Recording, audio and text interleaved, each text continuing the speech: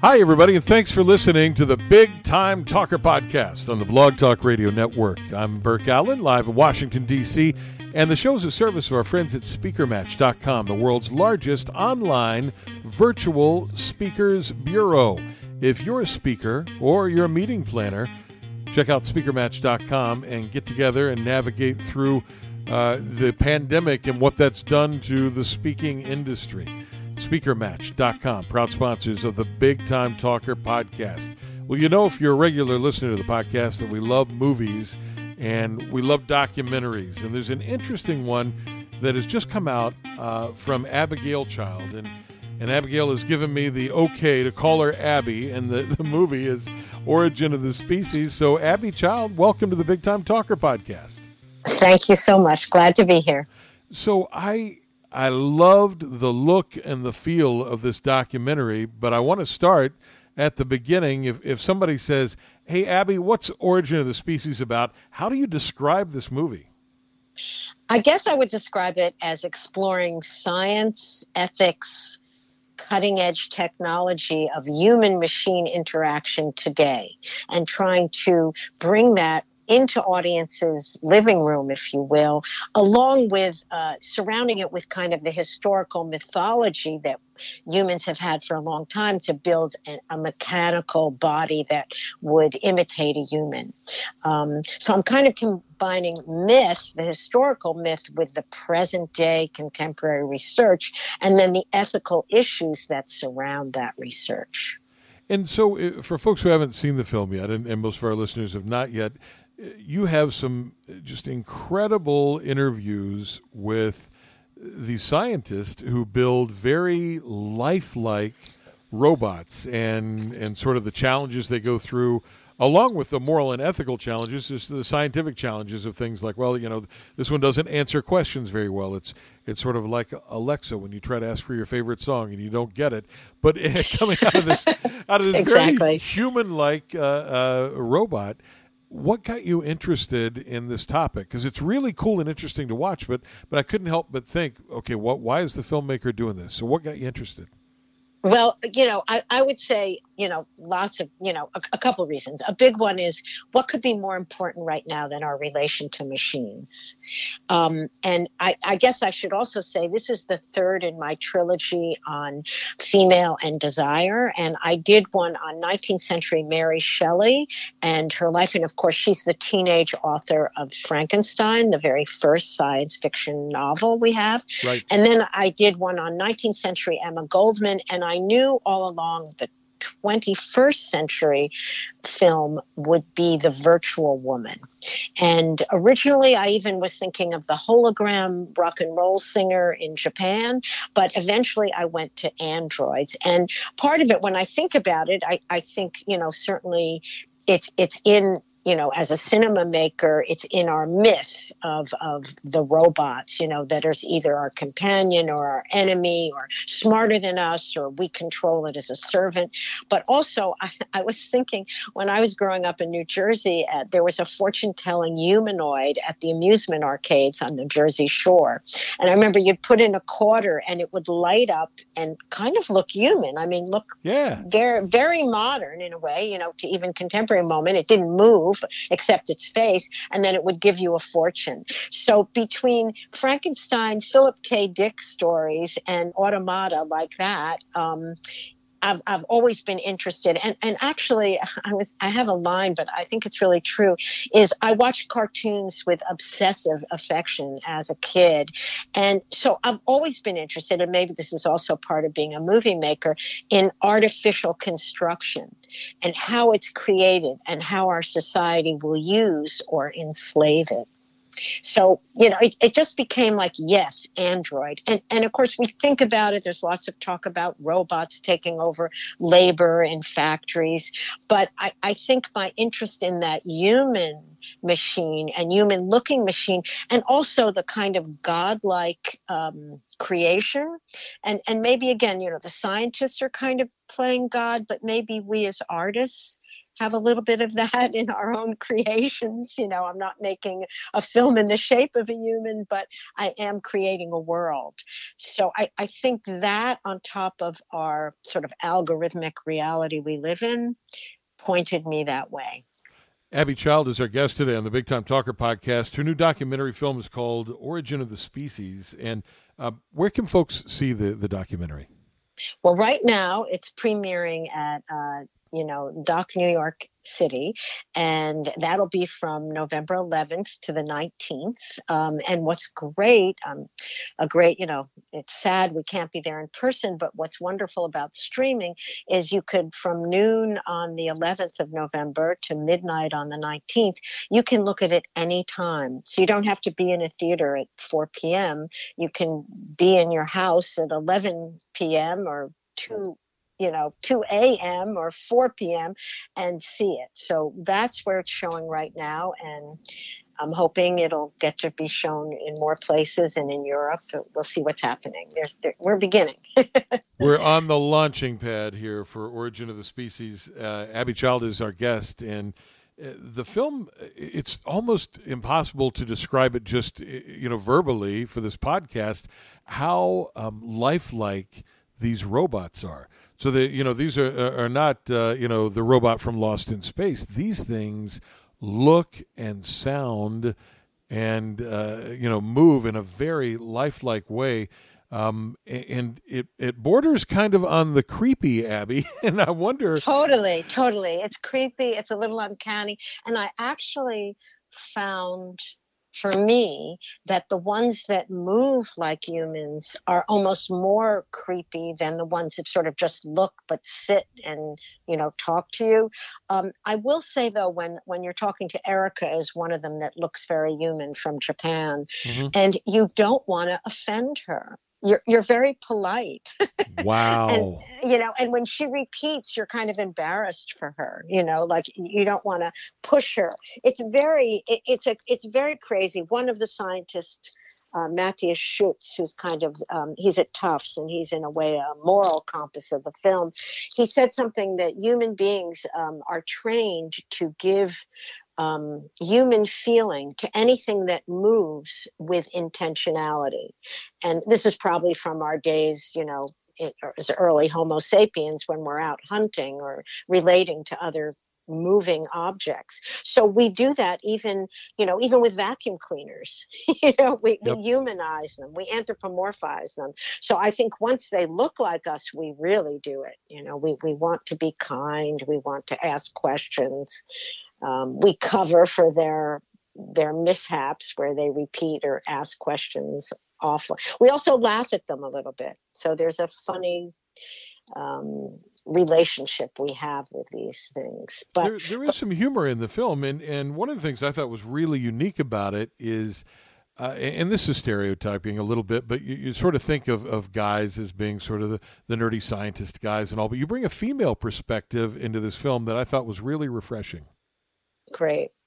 I thought it was very important. I mean, we always have to ask, why is Alexa a female voice? Yeah. And or Siri. Or Siri. And when I asked actually the guy with the sex robots, Yes. Abyss Creations, and he said, well, women are kinder and and serve you.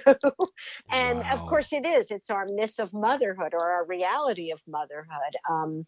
But coming to it as a woman, that becomes an issue to really look at and question a little more deeply, particularly when you're looking at something like a companion or a sexual companion. And then of course there are the male ones who are often for war, soldiers, factory laborers. But yes, but the humor you were talking about, I really think humor is the way to speak about many things. It kind of touches people deeply, and I do think in this, that robots have this pop culture sensibility around them, and there's a part of them you commit to, and there's a part you're kind of like, wow, that is crazy. just what you said. It's uncanny, but it's also, so how do you deal with the uncanny? I could have done a horror movie, but I wanted to do more a realistic movie with some irony, with some wit about it. So that's where I brought those aspects in. Abby Child is our guest today. She's the director and co-producer of Origin of the Species, which is a brand new documentary that deals with these very lifelike robots and robotics. And Abby, when I started watching this, I flashed back to the very first time I went to Disney World and I saw the Hall of Presidents. And right. I'm sure other people have probably talked to you about that. And for our listeners who have been to the Hall of Presidents, you look up and you see, these presidents who move slightly and they speak, but they are speakers. These robots, though, that you looked at interact with other people in some pretty amazing ways. What surprised you the most when you began this whole journey with these robots and their makers? Let's see, what surprised me the most? What surprised me was, of course, my own response to them, that from maybe, oh, come on, to, oh my God, I am relating to them. And, right. And, and I'm, that my inner, sort of against my intellect or my rational self, I am relating emotionally to these machines. So that's one thing that was kind of very, very striking. I would say the other thing was realizing that movement made me almost more disturbed. Like the ones by Boston Dynamics, they don't look as human, but their limbs move in a way that's completely human. And that was frightening to me, in a way that just talking to them is uncanny, but not frightening. Of course, for Boston Dynamics, they were originally created to be by DARPA, the U.S. Defense Department. So they were, intended to be soldiers, which might be frightening in and of themselves. So that those two observations were very interesting to me. But I'll also add, and it's not about exactly what you're talking about, but further in the film where you start to look at prosthetics, right. And if machines are becoming more human, the question in the film kind of asks, are humans becoming more like machines? And there's that very intense scene where the paraplegic Nathan has had his brain, has had his skull cut open and implants put in his brain where he can think movement and at a distance an arm will move. And I found that totally extraordinary and maybe the strangest thing in the film. It's more subtle, but it was, can you imagine that we could think and move a door? It just seems crazy. Well, you're exactly right. Abby Child is our guest today. The movie that I've found fascinating on so many levels is Origin of the Species. It's a brand new documentary, and I will share something with you, Abby, that I thought about when I watched that many people don't know about me. I was brought up by, I'm an only child, by parents who were both in wheelchairs. My father was a paraplegic, and he had been in a car accident. So I had no idea that was coming in the movie. And, of course, you can imagine where my mind went immediately. And it touched me on such a visceral level. I wonder, as somebody, as the filmmaker who was intimately involved in this whole thing and around these robots and these brilliant people who made them, if you could look into your crystal ball, where you think this is all going to wind up? I mean, what's going to happen 20 years down the road, 50 years down the road? Can we even imagine where this is going to wind up 100 years down the road? What do you think?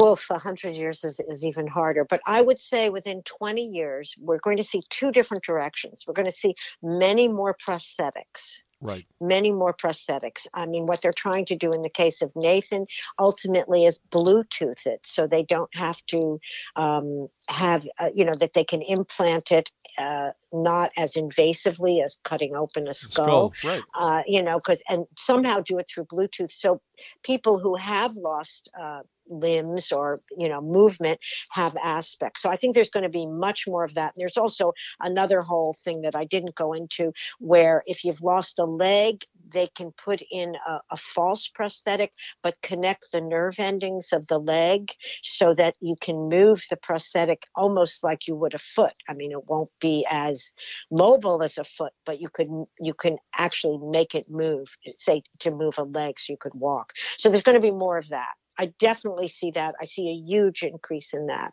On the other hand, in terms of human scale robots, I've come back with a kind of mixed thing. On one hand, something like Fukushima, the nuclear thing, that caused a huge escalation of research in human scale robots, because when there was a disaster like that, you had to step over things and turn knobs to open or turn off valves. So yes, there will be more human scale robots instead of a box, or, in the film, you see all these factory, robots, which aren't exactly human scale. Right. But they're not all going to look like Roombas in the future. They really will look like people. Yeah. They may indeed. I think that will increase. Now this is where I'm more skeptical, whether there will be a walking, talking robot to interact with you and that could fool you.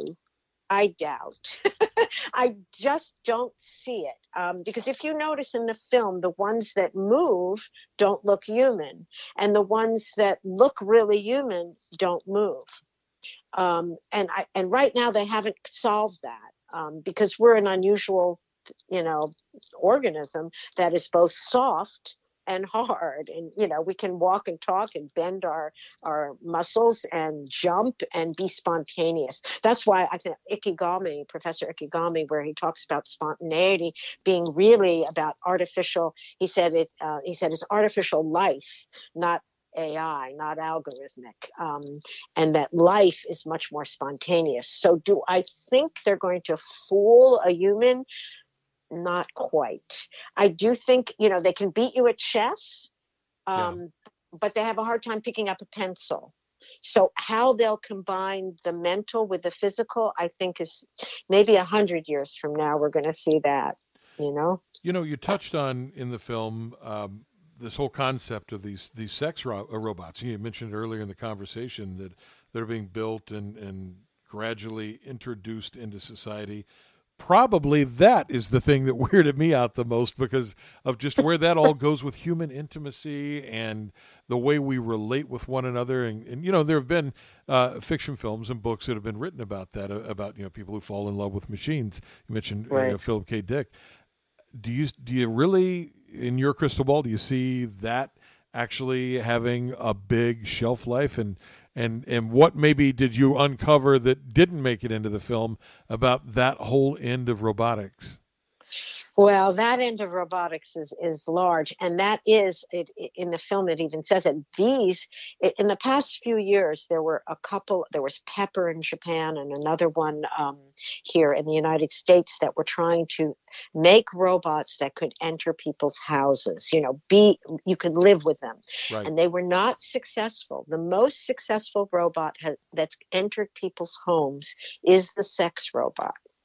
And I do think this raises troubling questions about gender and intimacy and assumptions about relationships that I think will increase. We're already, I've taught for many years, and 10 years ago, I remember students making films, where 10 couples were in an apartment and all of them are relating to the computer or a phone rather than the person. Than one another. So, yeah. Exactly. And so I think this is a large ethical issue. I think there are many ethical issues with robots, but I think about human relations is a big and troubling one. The robotics, describes it that it's helpful, and it may be helpful for some people who have trouble relating to people. But I do wonder what it will make you think, about females in particular, but certainly, a relationship. And we're already seeing it where young kids prefer texting than seeing each other, Sure. And all the time.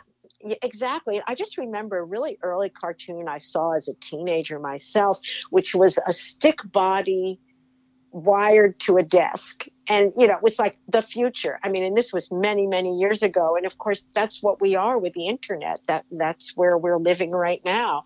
And what happens, we don't, for me, we don't want to give up that body. And what happens when the bodies you can choose are mechanical, are plastic, are not spontaneous, are programmed? And then the questions, who programs these creatures? And that's a question I think the film asks is do you want the scientists to program them? And do you want the male scientists to program them? Would you prefer the female scientists? And I did notice the female scientists keep saying, keep that human in the loop. And I thought that's an interesting future. Can they be part of our community rather than separating us? It does open up so many questions. It does. And I don't have all the answers, that's for sure. I was hoping the film would raise these questions in the audience so you're more aware of what's going on that maybe you didn't know was at this level, yet. I think your job, and by the way, if you're just joining us in the podcast, Abby Child is our guest today. She's the director and co-producer of this fascinating new movie called Origin of the Species. I think your job as a documentary filmmaker would be maybe the most fun thing ever, because you get to be a fly on the wall and observe these amazing things like you did in this film. But I do have to ask you just sort of a nerdy film question, and that's this. You talk about the look and the feel of the film and how you reach back and you're influenced by Philip K. Dick and Frankenstein, Mary Shelley's Frankenstein. You've got some really cool video clips in there, that give the movie a retro feel. How difficult is it to get the rights to show some of that kind of stuff? I'm sure some of it's difficult and some of it is fair use because I'm using it to play up against, to make a comment. I'm not using it just for entertainment. I'm actually putting it, placing it in a montage relation where it's ironic or it's needed to sort of disarm expectations. So I think as long as you're doing that, you're in the fair use placement. And many of them are older. I purposely didn't use Her or Ex Machina, much more contemporary films, trying not to get into that issue. And they do it so beautifully. I felt it was more the myth I'm trying to set up and maybe both elaborate and dispel at the same time. And maybe that was the really cool feel that I took away from the movie. You can't really put it into words, but it just has this really cool feel. Tell me about the scientists and the robot builders, if you will, that you met while doing this. What are those folks like?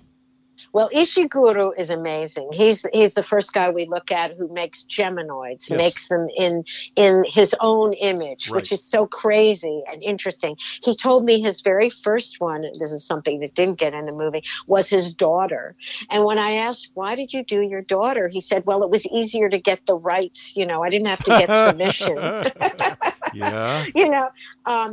But I think he's a showman in many ways. I mean, he's definitely a great scientist, a great roboticist, and he helps many people. I mean, two of the other people have worked with him that are in the film. He's really a leader.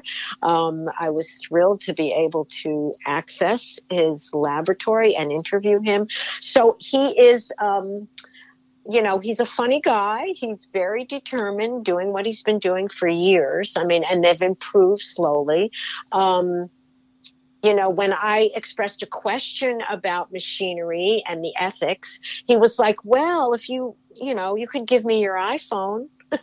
He was very adamant that machines will save the world. He says it in the film, robots will save us. And in Japan, there's an issue of population decline and that robots could be, take over the jobs that there's no one to fulfill. I mean, you could also ask about Japan, which is a very homogeneous country, very wonderful. I loved it, loved the culture, loved being there. But you could think about what about issues of immigration from other areas in the Far East. And so that's an issue, I think, for many developed countries. If their birth rate's going down, how do you then absorb new people in to take over the jobs, or would you prefer a robot? So I think those are like very complex ethical issues. But he's an amazing man. He's teaching in Osaka at the university there and working for this ATR, this research lab. And he's making Geminoids. What can I say? They're crazy. Now, that's Ishiguro. And Ikigami is at the University of Tokyo. He's the second man we look at. And he is a physics doctorate. And the face of Alter, do you remember Alter? Yes. Who I find very beautiful. The face is actually made in conjunction with Ishiguro. And you can almost see there's a relationship there.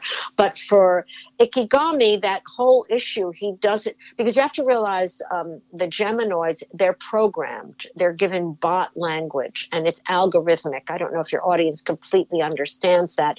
But what it is if I say the weather, they might have 4 comments. And so it's like a branching system where a key word leads the robot to respond, which is why the robot can make a mistake and not answer the question you ask because they're just picking up on a keyword and it may be completely inappropriate. And that's why the more branches you have, the more accurate you can be. And for Ikigami, he's not doing that. What his robot is doing, which is so interesting, I found him very inspiring artistically. It's a different mode of research, which is he wants the robot to respond to the environment directly. So it's not really speaking. It's like learning to speak. It's in a learning process where things come in and it changes it, but it's got fewer inputs. It's not responding in this deep branch. It's making the branch from the beginning. So that's why it moves to the music. It's responding to music. So maybe maybe to music, to light, to volume of sound, and then it will move in relation to that. So it's a simpler robot, but kind of like a baby. Almost intuitive, though, the way that one can grow in their responses. It's just exactly. And the whole thing is just mind-blowing, and I don't think a podcast can do it justice. I encourage our listeners to check out Origin of the Species. Abby Child has been spending time with us talking about her new film, and tell us again how folks can find this online. They can find it online if they go to DOC New York City, which is a film festival that will start at noon November 11th and go to midnight on November 19th. And if you put in Origin of the Species, you'll come up and you can get a ticket. And I think you have at least 48 hours or maybe longer to watch it streaming. And you can do it at any time of the day you want to do it, which is pretty wonderful. So please go and enjoy it. It's a fun watch, Thank you. Well, you're welcome. We're talking about these scientific principles and all. And it's totally not that. It's just this really fun, interesting movie to watch. It's like if you were an author, it would be a page turner. It's that kind of thing. So. Oh, thank you. That's great. Well, great. You're very welcome. What's your favorite part of being a documentary filmmaker? What do you like the most? Wow. I think maybe 3 places I love it.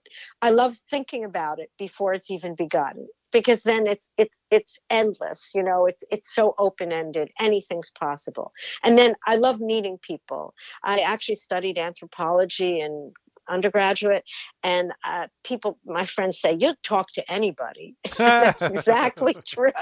Correct. I'm actually interested in people, so they tell me things, I find. So that's the second part I love. And maybe the third part is when I'm editing, because editing is so transforming. It's kind of like almost, you can make anything happen. So those are sort of the pre-processing, the doing, and the post-production are these elements that I adore. What do you hope happens with this movie? Do you have a goal in mind? Do you want people to be more accepting of this? Do you want them to be aware of where robotics can go? Do you want to give them that oh wow moment when they see that on the screen? What do you want your viewers to take away? Well, I love the oh wow moment for sure, but I do want them to think about this. That I want them to have fun, but I think I want them to really think: what is this that's going on? How does it need to be controlled? Does it need to be controlled? We've experienced the internet. We thought working it with it would become free and easy and fair play, and we've watched it get unfettered and perhaps out of hand. And maybe there's some sense that we need to think that way about this development, this research. It's uncanny, it's spectacular, it's entertaining, and it's also awesome in both senses of that word, both wonderful and a little fearful. We mentioned the Japanese scientists, and I could almost pick up on the one gentleman, that sort of P.T. Barnum quality that he has a little bit. There's sort of that part of Definitely. But also there are some brilliant American scientists as well. And, there's a big push, and has been for the last couple of decades in schools here to push STEM in curriculum. And I wonder if you have any thoughts on how young people, might gravitate towards this to help push robotics along. Well, I think it's great if they do get involved. I think STEM's really exciting, and I think we need to push it. America's lost a little bit, and they need to, from the Sputnik era, we need to keep going with our scientific prowess, if you will. And I think it's fascinating. And I know there's a bunch of what was it? There's a model who's doing, coding for girls, Right. And I do think. That women are not doing as much in science as men are, not attracted to it, don't stay with it as long, and don't have as much room for professional work. There's always still talk about women scientists not being treated quite the same. So I think that's a large area for students to really move into, but at all levels, it's intriguing. It's great to make something move. It's a lifelike thing, and it is a creative process. So I would, just encourage the students to do it in schools, and for schools to develop these programs. I also wanted to mention, just when you're talking about American scientists, is that your Disney mention is Hansen, who does Sophia, and he actually also did the original creation of Bina 48, two characters in the film as well, who look very human.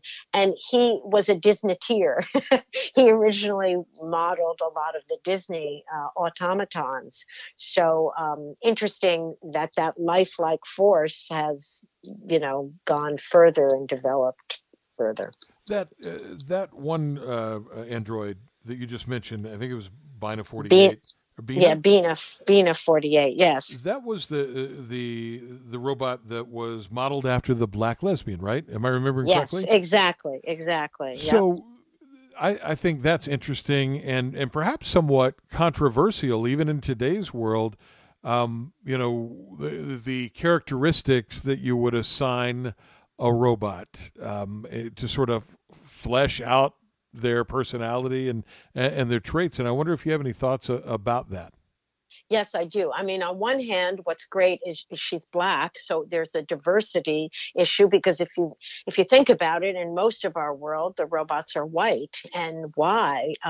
So I think that's a great issue of enlarging our sense of possibility, potential. But what's very interesting about Bina, and why I made her kind of the character to run through the piece, is that instead of being just bot language, she's an experiment of the Terasem Foundation to upload a human being's memories, stories, histories, way they speak, parts of speech, to add that to the bot language. And that's what makes Bina's speech so different, and I find more interesting than the other robots, as much, which are almost purely bot language, just responding with totally programmed sort of graduate student bot language programming, whereas Bina 48 is responding much more personably with more opinionated. She's being fed the opinions, but they're the opinions of a real person. So they begin to get a little more friction, a little more, frayed edges, a little more interesting. Now, Terracin would like each of you to go and put your mind up and upload it. For me, what's interesting is the speech patterns become more intricate, more human. On the other hand, the question of immortality, for me personally, is a little is problematic.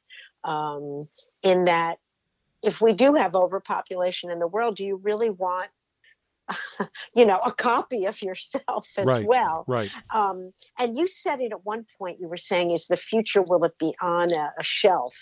And, this is a question. Will these robots become like pets? Like your favorite dog or cat? Or will they be like, there are a couple of possibilities here. Or will they be like a toy that's, you stop using it and it ends up in your closet. It stopped working. It's a machine that lost its electricity, or you just got bored with it. Right. And then, and then somebody else said, will robots be like a car that everybody owns a robot? Or will it be like a helicopter that you only occasionally rent? And I thought that was an incredible way to think about it. Like when we think about the future, will they walk among us commonly, or will they be limited to special occasions, special, work objectives? There's a glimpse of what all our futures might hold in this movie, and it's just great. Origin of the Species. Abby Child, thanks for talking with us about it. Thank you. Wonderful question. Like to be here. You're very welcome. And one more time for folks who want to check it out and they have an interest in this, in robotics, and even if you don't, you're going to see things here that will blow your mind.